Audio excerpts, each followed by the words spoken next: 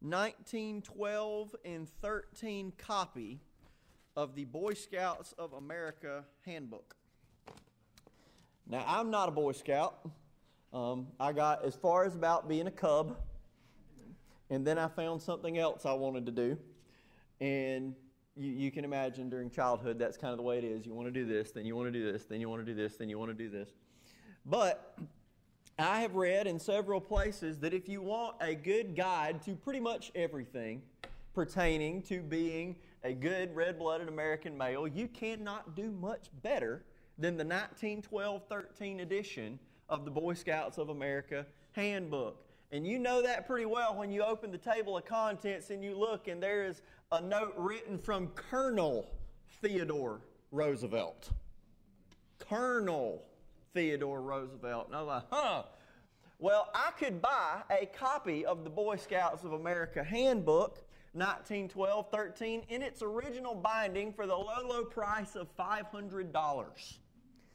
And it's basically falling apart. So I decided if I wanted to read it, I would just go look at one of the online copies that's available for free and just not have it in my hands. But it was really good because it can tell you, if you get lost in the woods and you got that book on you, guess what? You're going to be the Swiss Family Robinson. You will just live out there. You will know how to build fire. You will know how to hunt things. You will know how to tie knots. You will know how to, make, I don't know, build computers and cell phones out of twigs. I mean, it's all in there. It makes you this little child MacGyver living in the woods. But the reason I bring this up is because as good of a survival guide as that is, it doesn't do much to cover spiritual survival. It doesn't do much to cover that. And Paul is going to talk to us about spiritual survival today in Ephesians 5, verses 15 through 21. And so I've titled our sermon this morning, An Evil Day's Survival Guide to Walking in Wisdom, because that's pretty much how Paul frames it. Ephesians chapter 5, verses 15 through 21. If you would stand with me out of the respect for the reading of God's Word, we will read those verses and then we're going to dive straight in. Ephesians chapter 5, starting in verse 15. See then that you walk circumspectly, not as fools, but as wise, redeeming the time, because the days are evil. Therefore do not be unwise, but understand what the will of the Lord is. Do not be drunk with wine, in which is dissipation, but be filled with the Spirit, speaking to one another in psalms and hymns and spiritual songs, singing and making melody in your heart to the Lord, giving thanks always for all things to God the Father in the name of our Lord Jesus Christ, submitting to one another in the fear of God. Lord, I pray that you bless your word, that you give us soft hearts to hear it and obey it. In Jesus' name, amen. You can be seated.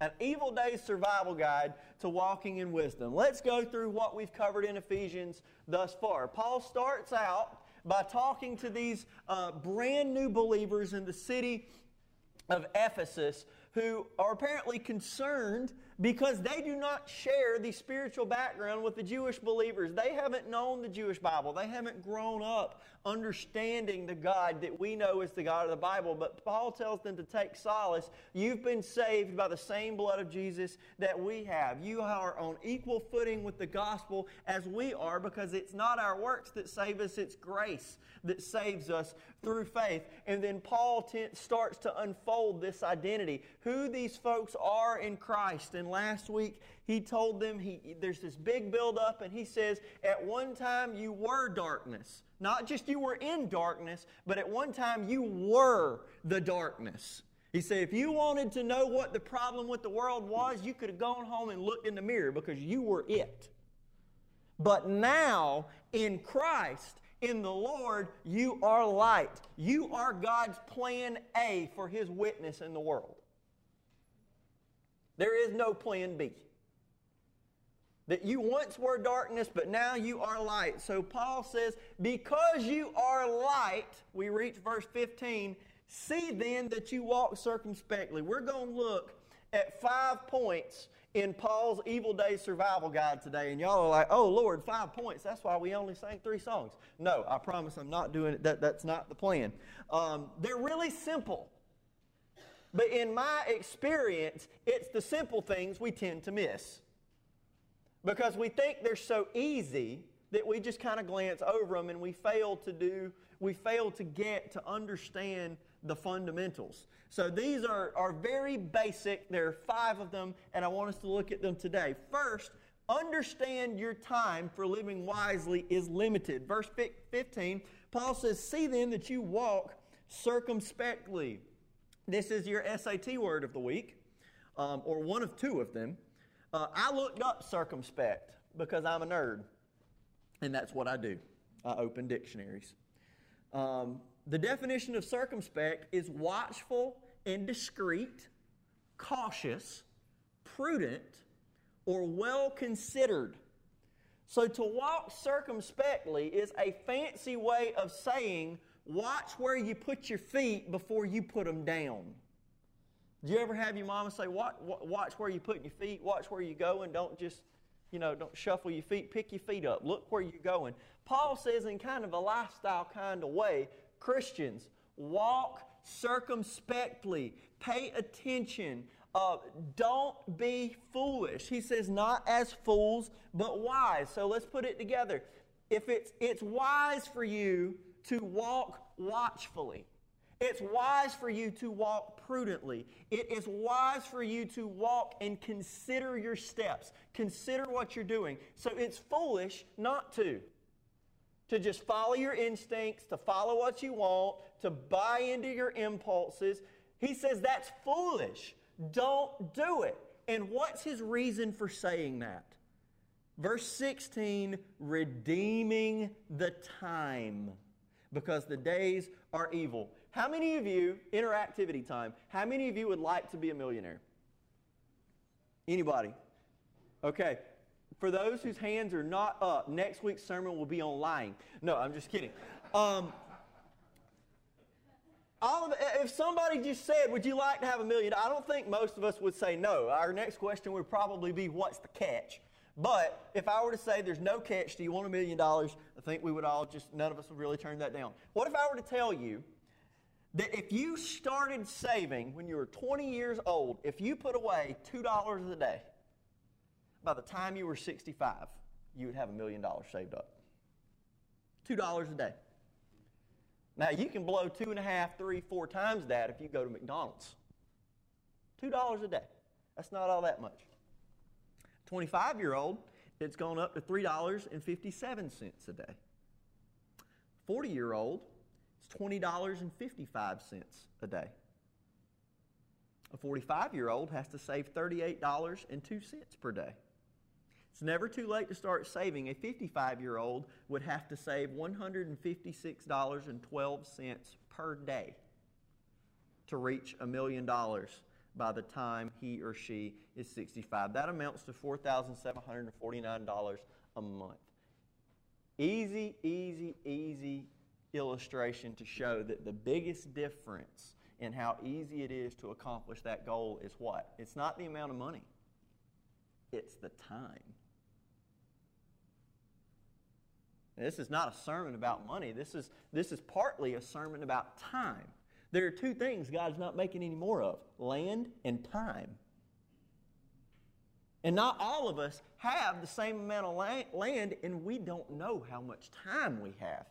But we do know that we are all hurtling toward our grave at the blistering pace of 60 seconds a minute. Time slows down for no man. It slows down for no woman. And Paul says, don't be unwise. Walk circumspectly. Redeem the time. Have you ever thought as a Christian, your opportunities for being obedient to God are limited by time? If the thought ever crosses your mind, I'll be obedient later. I will answer God later. I will serve Jesus in this area of my life later. I've got things I want to do first. Satan's got you. You are totally useless for the kingdom. Satan does not care what you do for the Lord as long as you tell him you're going to do it tomorrow. He does not care. Because you're totally and completely useless for the kingdom if you're always, I'm going to do this for Jesus tomorrow. I'm going to obey God in this tomorrow. I'll tell you as your pastor something that makes the hair on the back of his neck stand up. If there was this guy in high school that I knew, that I asked him if he knew the Lord. I said, are you saved? And he said, well, no, but I'm going to be. And I just kind of looked. I'd never heard this response before. No, I don't have a relationship with Jesus, but I'm going to. And I said, well, what do you mean? He said, well, once you're saved, you got to be obedient. I got things I want to do first.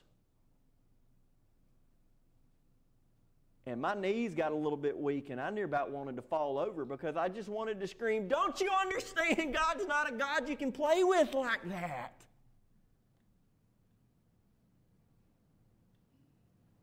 You have limited time. And this is not me trying to scare you. This is me telling you, as a believer, one day don't you want to stand in front of God and hear Him say, well done, good and faithful servant.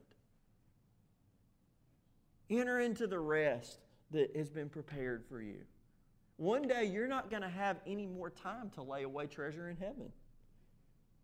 Just like it's different for a 20-year-old and a 55-year-old, how much money they have to save per day to get to $1 million by the time they're 65. One day you're not going to have any more time to lay away treasure in heaven.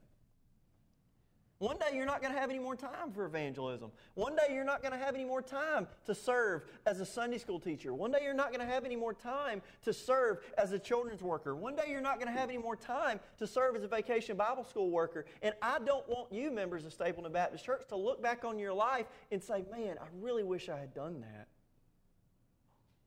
Walk circumspectly. Live your life with the understanding that one day the day is going to come where you're not going to be able to do as much as you were able to do. You're not going to be able to do maybe what God called you to do when you're 25, maybe when you're 45 or 55.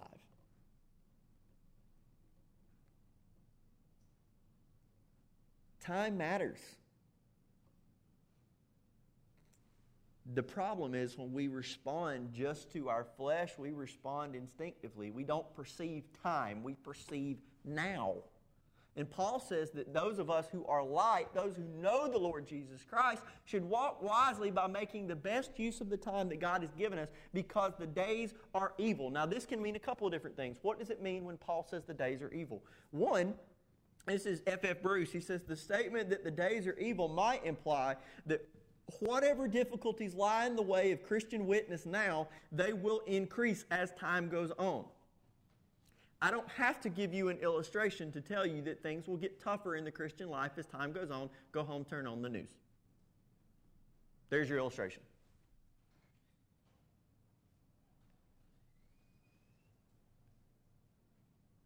Obedience to Christ now. If you wait until you say it's going to get easier, the truth of the Bible is it will never get easier. It will always get more difficult. It might be more difficult for several different reasons. It might be more difficult because society makes it more difficult. It might be more difficult because the effects of sin in your life have made it more difficult. Do I mean that you've sinned, therefore you can't do anything? Maybe. But your body breaking down and aging and sickness, do you know those are effects of sin? Not just specifically yours, but the effect of sin itself on the human race. Aging, death, pain. Those are the effects of sin on humanity as a whole. It's only going to get tougher to obey. And then second, it could mean that it's going to get more difficult as time goes on. And then finally, it can also mean that time is short. That we don't have long. It is just so appropriate that we sang what is my favorite hymn today. It is well with my soul. And Lord, haste the day when my faith shall be sight, the sky be rolled back as a scroll, the trump shall resound, and the Lord shall descend, even so it is well with my soul. When that trump sounds and the sky rolls back, are you going to be excited because you're glad to finally see your Lord, or are you going to be disappointed because you put off serving Him until He got here?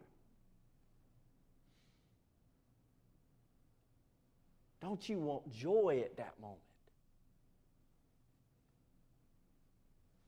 And it may not be the sky rolling back for you. It may be your eyes closing in death. But either way, your audience with the King is coming. Are you ready? And right now, by the way, I'm speaking to Christians. If you've never given your life to Christ, I don't want you to hear me saying you've got a limited amount of time to do good things to make God happy with you. It doesn't matter how many good things you've done if you don't know Jesus Christ. You're not ready. You need to have a relationship with Jesus first. That's what makes you ready to see the Lord. Right now, I'm talking about rewards. I'm not talking about salvation. If you've never been saved, you need to have your sin forgiven. You need another verse of that song. My sin, oh, the bliss of this glorious thought. My sin, not in part, but the whole, is nailed to the cross, and I bear it no more. Praise the Lord, oh my soul. You need that verse. Worry about that verse before you worry about the trump sounding and the Lord descending. Although if you don't deal with verse 2, you might not be ready when verse 4 gets here. There's a reason they're in order. The days are evil.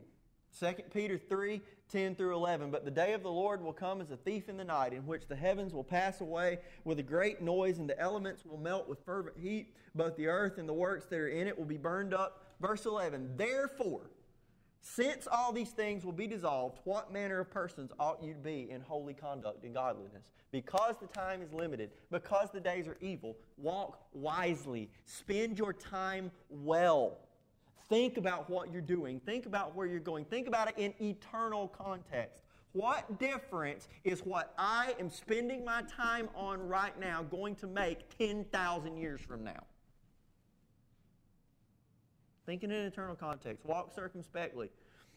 Understand that your time for living wisely is limited. Second, devote your time to understanding the will of God. Look at verse 17. Therefore, do not be unwise, but understand what the will of the Lord is. This is not on your handout, but I bet you some of you could quote this with me. If I said, the fear of the Lord is the beginning of wisdom. That's the beginning of Proverbs. The basis of wisdom is the fear of the Lord.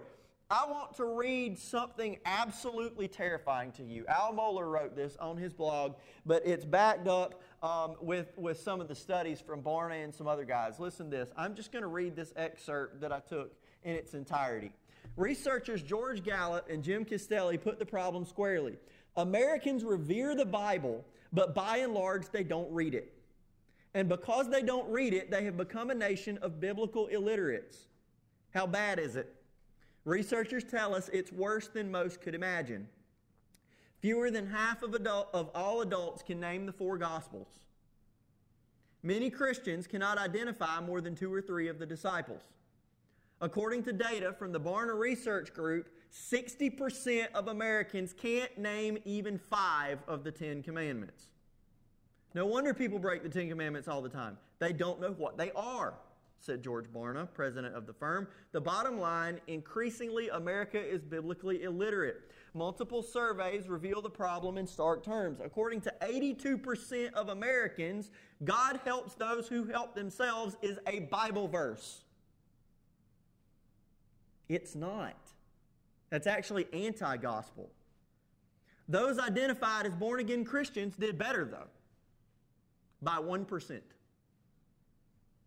A majority of adults think the Bible teaches the most important purpose in life is taking care of one's family.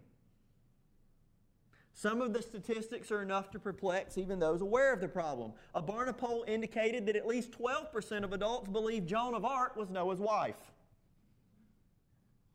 Another survey of graduating high school seniors revealed that over 50% thought Sodom and Gomorrah were a married husband and wife. A considerable number of respondents to one poll indicated that the Sermon on the Mount was preached by Billy Graham. We're in big trouble. Now, we're laughing, we're giggling a little bit, but listen to what Paul said. Don't be unwise, but understand what the will of the Lord is. Paul just said, if you don't understand this, you do not have wisdom. That is why your pastor feels no shame for spending 40 minutes every Sunday behind this pulpit with my Bible open, because no part of my job is as singularly important as opening this book and explaining what it means. I have no authority other than this book. This church has no life other than this book. We have no wisdom other than this book, because this book is the inspired, inerrant, infallible Word of the eternal, almighty God. It is the basis, source, and ground of all wisdom. And to not know the Bible is to not know the will of God, is to not know wisdom. Listen to Psalm 19, verses 7 through 11. The law of the Lord is perfect, converting the soul. The testimony of the Lord is sure, making wise the simple. The statutes of the Lord are right, rejoicing the heart. The commandment of the Lord is pure, enlightening the eyes. The fear of the Lord is clean, enduring forever. The judgments of the Lord are true and righteous altogether. And these are not on your handout, but listen to the emotions that the psalmist has toward the word. More to be desired are they than gold, yea, than much fine gold. Sweeter also than honey and the honeycomb. Moreover, by them your servant is warned, and in keeping them there is great reward. Application, it's very difficult to walk wisely when you neglect the word of the one who is the source of all wisdom. If the days are evil and our time for obedience is limited and we want to walk in wisdom, the way you walk in wisdom is understand the Word of God. Devote time to it. Y'all, the Bible's not easy. It's hard. I can go ahead and tell you, as a pastor with more time in seminary than I should have spent, distance learning will do that for you. I still scratch my head at this thing. I've known retired pastors in their 70s. You know what they do? They still scratch their head at this thing. They've been walking with the Lord longer than two of me would have been alive. And they still struggle. It's not easy, but you know what? It's worth it. I'm only 28. My experience is that something's worth is directly proportional to how difficult it is to obtain it. If it's cheap, if it's easy, it's probably not worth all that much. And don't you turn that around and salvation is free and easy. No, it's not. It's free for you. Jesus shed His blood for it. That was the most costly thing that was ever purchased. Devote time to understanding the will of God. Second point for Evil Days Survival Guide to walking in wisdom. Third, avoid fruitless, time-wasting activities. I'm going to put my Puritan hat on for a second, because the Puritans were real big about this. They were not really big on frivolity. Listen to what Paul says in verse 18. And do not be drunk with wine, in which is dissipation, but be filled with the Spirit. Dissipation, as of the dictionary, a wasting by misuse. Mental distraction, amusement, or diversion. And then the sixth definition, which I thought was very useful, in physics or mechanics, it is a process in which energy is used or lost without accomplishing useful work, like friction, causing the loss of mechanical energy. Paul mentions it in this verse, but the main point of this verse is not drunkenness. The main point of this verse is time wasting. Paul uses drunkenness because neither he nor I can think of a better example of wasted time than drunkenness. Have you ever seen a productive drunk person? Ever in your entire life? Have you ever seen somebody who is a better worker, more productive, when they're totally and completely sloshed? No. And you won't. You'll never see it. A drunk person is so full of alcohol that he or she is totally and completely useless in terms of getting anything done. There's not going to do it. But what does Paul put this up against? He says, don't be drunk with wine, in which is dissipation, in which is a waste of time. You're totally useless for getting the job done. You're not surviving well. You're not walking wisely. You're not walking circumspectly. So here's the thing. If circumspectly means well considered, you're watching where you're putting your feet, it doesn't matter if a drunk person's watching where he puts his feet because he can't put them where he's looking. That's why when a cop pulls somebody on the side of the road, they'll put out the chalk line and the drunk person somewhere over here. They can look, they might know what right and wrong is, they might know where they need to put their feet, but they don't have the ability to put them there. They gave that up.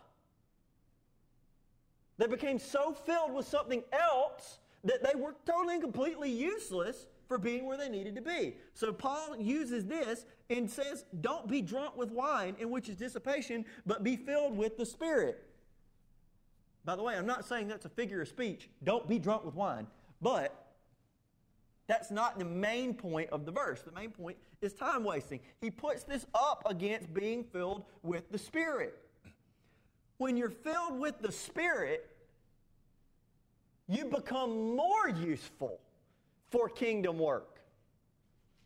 Now, I'm not saying, like, we're Baptists. Let me be very theologically clear. I'm not saying there's some moments where I have the Holy Spirit in me and there's some moments where I don't, and Paul is saying be filled with the Spirit so that He's in me rather than not in me. That's not what I'm saying. If you are saved, if you have a relationship with the Lord Jesus Christ, the Holy Spirit dwells in you. The question is not, do you have the Holy Spirit? The question in this verse is, how much of you does the Holy Spirit have? Are you letting Him fill you, or are you filling yourself with wine? Or let me go this far. How about food? Can you waste time filling yourself up with food instead of doing kingdom work? Yes, you can.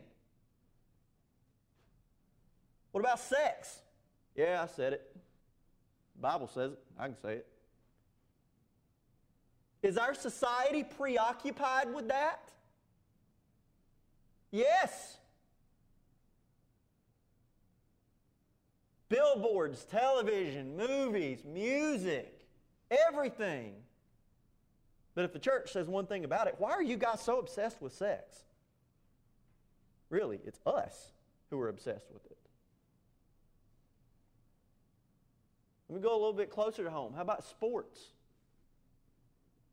As a sports fan, I can say this, you got to be careful. You get so invested in your team, so invested in your game. If they lose, you're brokenhearted, but you can't remember the last time you were brokenhearted over your sin or the lostness of your community. I know grown men who will cry when a team loses a football game, but they've never once shed a tear over their lost neighbor. Be full of sports. What about work? You can be so full of work that you've got nothing left to give Jesus. Well, Josh, I thought you were talking about wasting time.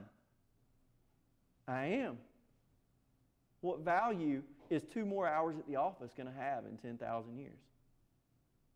It's not. What about fun? Just general fun things.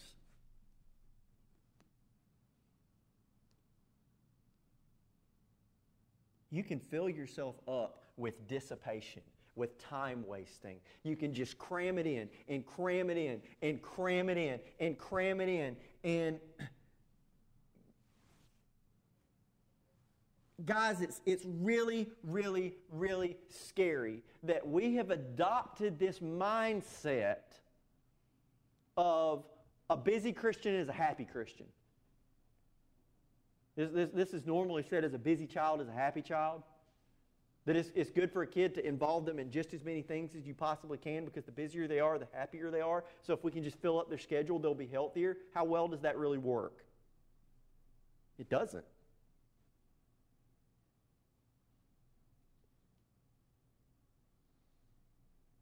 My mom had a rule when I was growing up. You get to do one extracurricular. I thought she was just evil. It's like, well, I don't understand.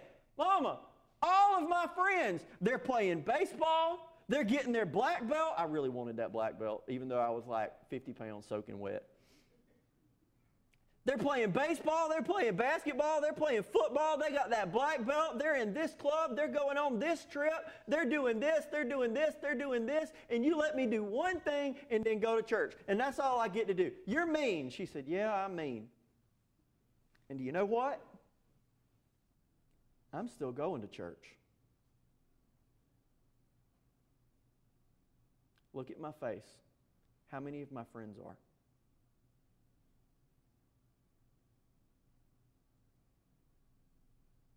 What's going to matter in 10,000 years?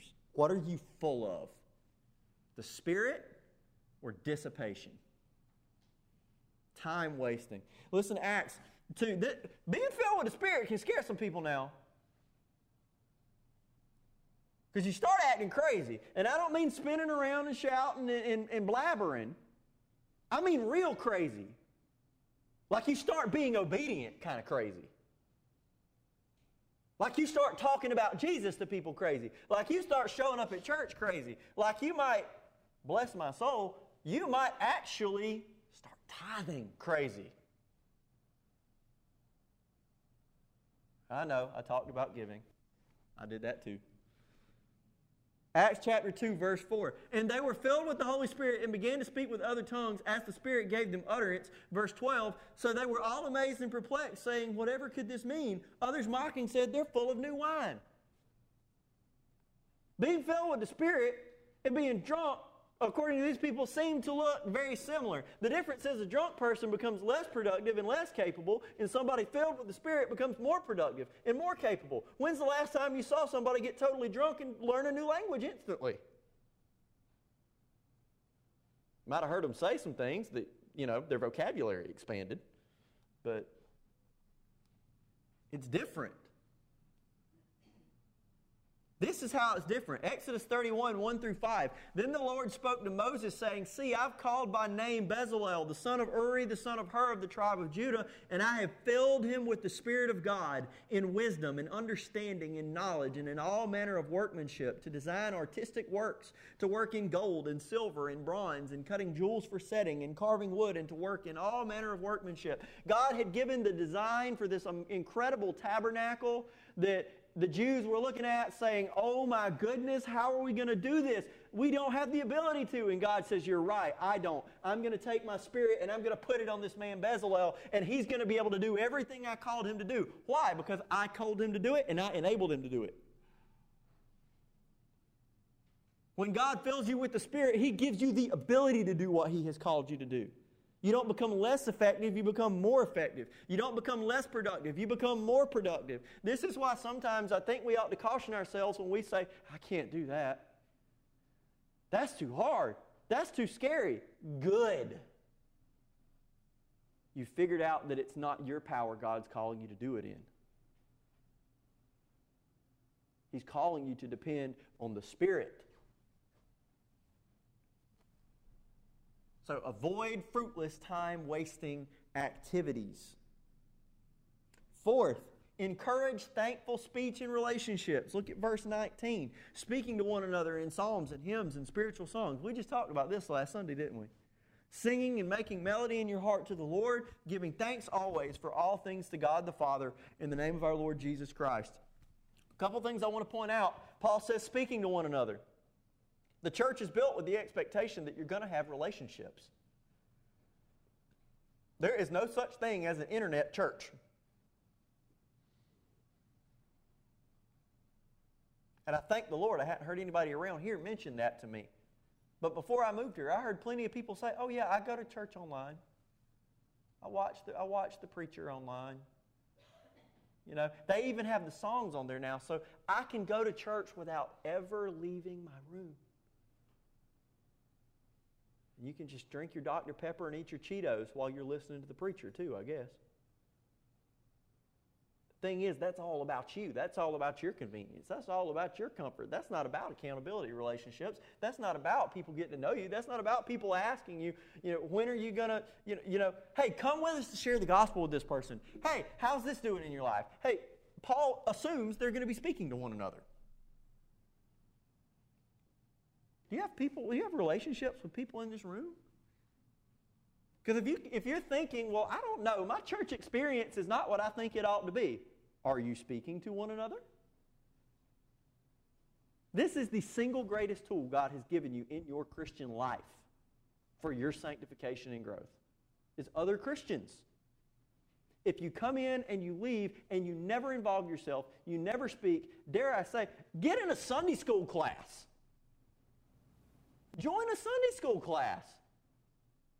You can't hide in there. They'll talk to you. They'll fellowship with you. They'll call you. I know, I heard one class do it. Where's so-and-so? I don't know. Let's call them. Okay. And they did. Well, I don't want them to call me on Sunday morning. Then come to church. Paul assumes they're going to be speaking to one another. And then he says in psalms and hymns and spiritual songs, singing and making melody in your heart to the Lord. These relationships are to be characterized by biblical encouragement and constant singing in our hearts to God. Kind of like the previous verse. It wasn't primarily about wine. It was about dissipation, even though that was a factor. This is not necessarily about the music so much as it is the disposition. When you talk to each other, how are you speaking to one another? Are you criticizing? Are you beating down? Are you giving these little backhanded compliments?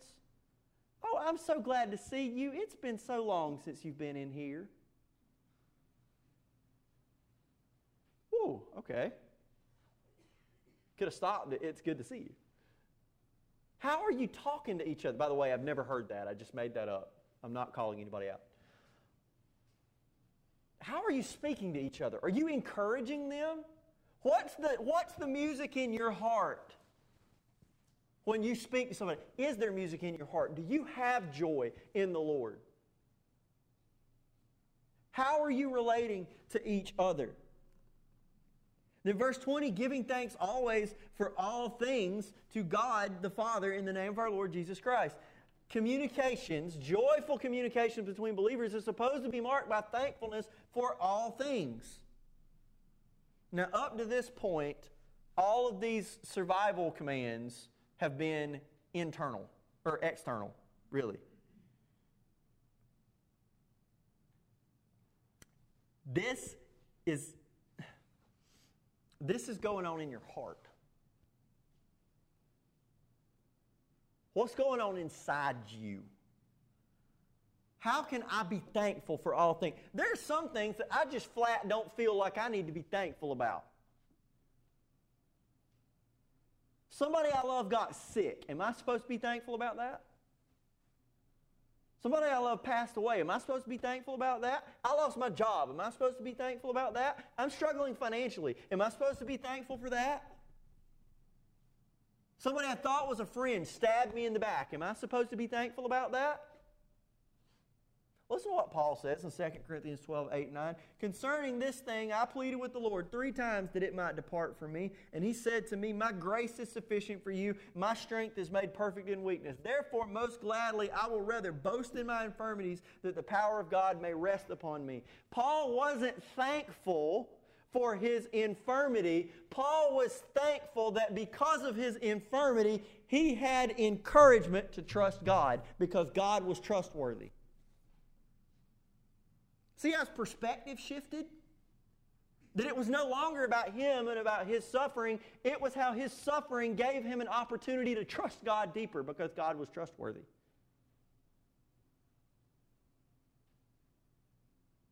Philippians 4:13, I can do all things through Christ who strengthens me. This isn't on your handout. But there's a couple verses before that.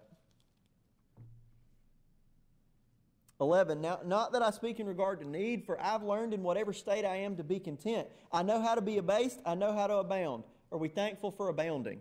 Yes. Are we thankful for being destitute? No. Everywhere and in all things I've learned both to be full and to be hungry. Are we thankful for being full? Yes. Are we thankful for being hungry? No. Both to abound and to suffer need. We're thankful for abounding, but not for suffering need. Then we get verse 13. I can do all things through Christ who strengthens me. See, you may not be thankful for that event itself, but that event is an excuse for me to say, thank God I know the one who's in control, though. Thank God God's in control. Thank God for loving me. Thank you, God, for loving me when I'm suffering through this. I don't know what I would do if you weren't the one in charge. See, Christian, you have a unique ability to be thankful in the most horrible situations that no one else on earth has. When a lost person is suffering, they feel totally lost and drowning and losing it. When somebody who knows Christ is suffering, you can say, thank you, God, for still being in control, because I know at the end of this, no matter what happens, I'm yours, you're watching over me, and there's nothing that happens to me that is out of your hands. You've got an ability to be thankful solely because of your relationship with Jesus Christ. Are you thankful in all things? What is the attitude of your heart when you are speaking to one another? Encourage thankful speech in relationships. And then finally, as a little bit of a precursor to next week, Lord, I have been waiting to get to this passage the entire time we've been in Ephesians, because I cannot wait for somebody to get mad. Verse 21. Y'all brace yourselves. I'm about to say an American cuss word.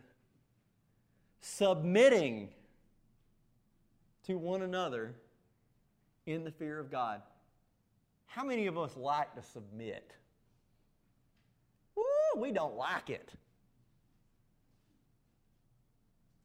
We like to take, y'all ever seen that flag with the curled up snake that says, don't tread on me? Don't you step on me, I'll bite you. And we like to take that and open up our Bible and find a spot right in here between a couple pages and put that in there and go, that's Scripture. That's not the way it works. Part of a Christian's life is that we are to submit to one another. Now, Pastor, hang on. You want me to submit? I keep wanting to say Jim because it's a generic name, but we got too many Jimmies.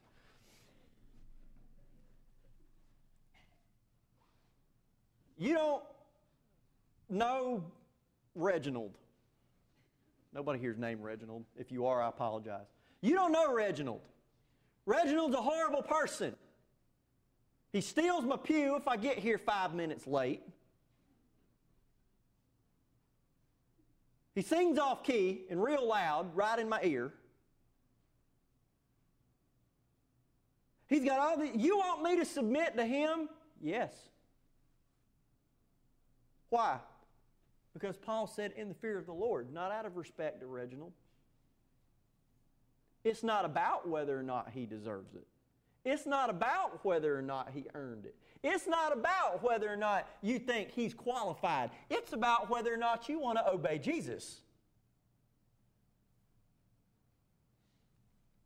Jesus said this in Matthew 20:26. Yet it shall not be so among you. Whoever desires to become great among you, let him be your servant. When you look at somebody else in this local body, you ought to be looking at them saying, how can I serve them? How can I submit to them? How can I help them? How can I be what they need? How can I get involved to make their life better? Submit to one another in the fear of the Lord. It's not about them, it's about Jesus. Say, oh, Josh, that's going to be hard. Yeah. It's not instinct, especially for us as Americans. We started out as a country. Britain said, submit out of fear of us. And we said, no. And that's built into our core. And sometimes it's a good thing when we rise up against tyranny, when we rise up against something like that. It's a good thing. It's a good thing to fight for our freedom against an earthly tyrant, but when we start fighting for our freedom from God, you're not fighting against the tyrant. You're fighting against the one who actually loves you. We don't fight for our freedom against God. We obey Him because He loves us.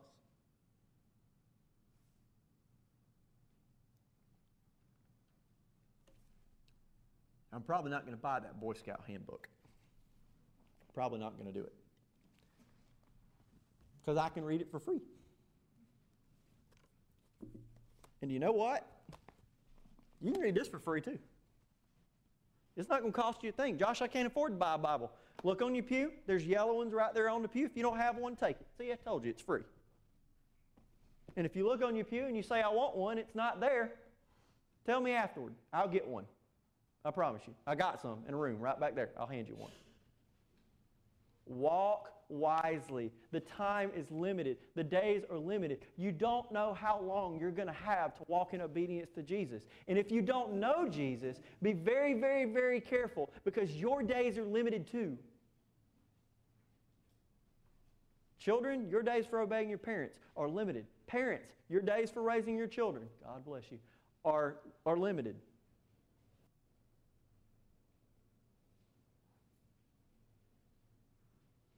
Church members, your time for serving is limited.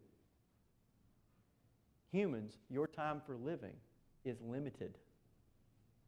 The days are evil. Redeem the time. For you as a Christian, here's how you can act on that today.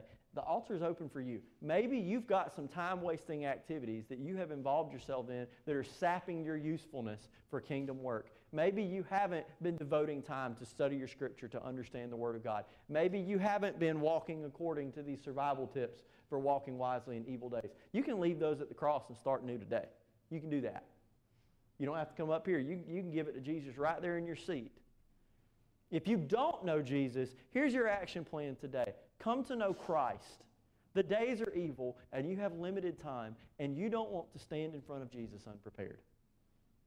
You don't know how to do that? There are several different things you can do. You can come up front and chat with me. We'll set a time to talk a little bit later in more detail. You got a bulletin. If you grab one, there's a guest card on the side of it. You can fill that out and put that in the offering plate, and I'll follow up with you. Or you can catch me at the back door. We'll do the same thing at the back door we would have done up here if you walk down this front aisle. I just don't want you to leave if the Holy Spirit's working on you without responding.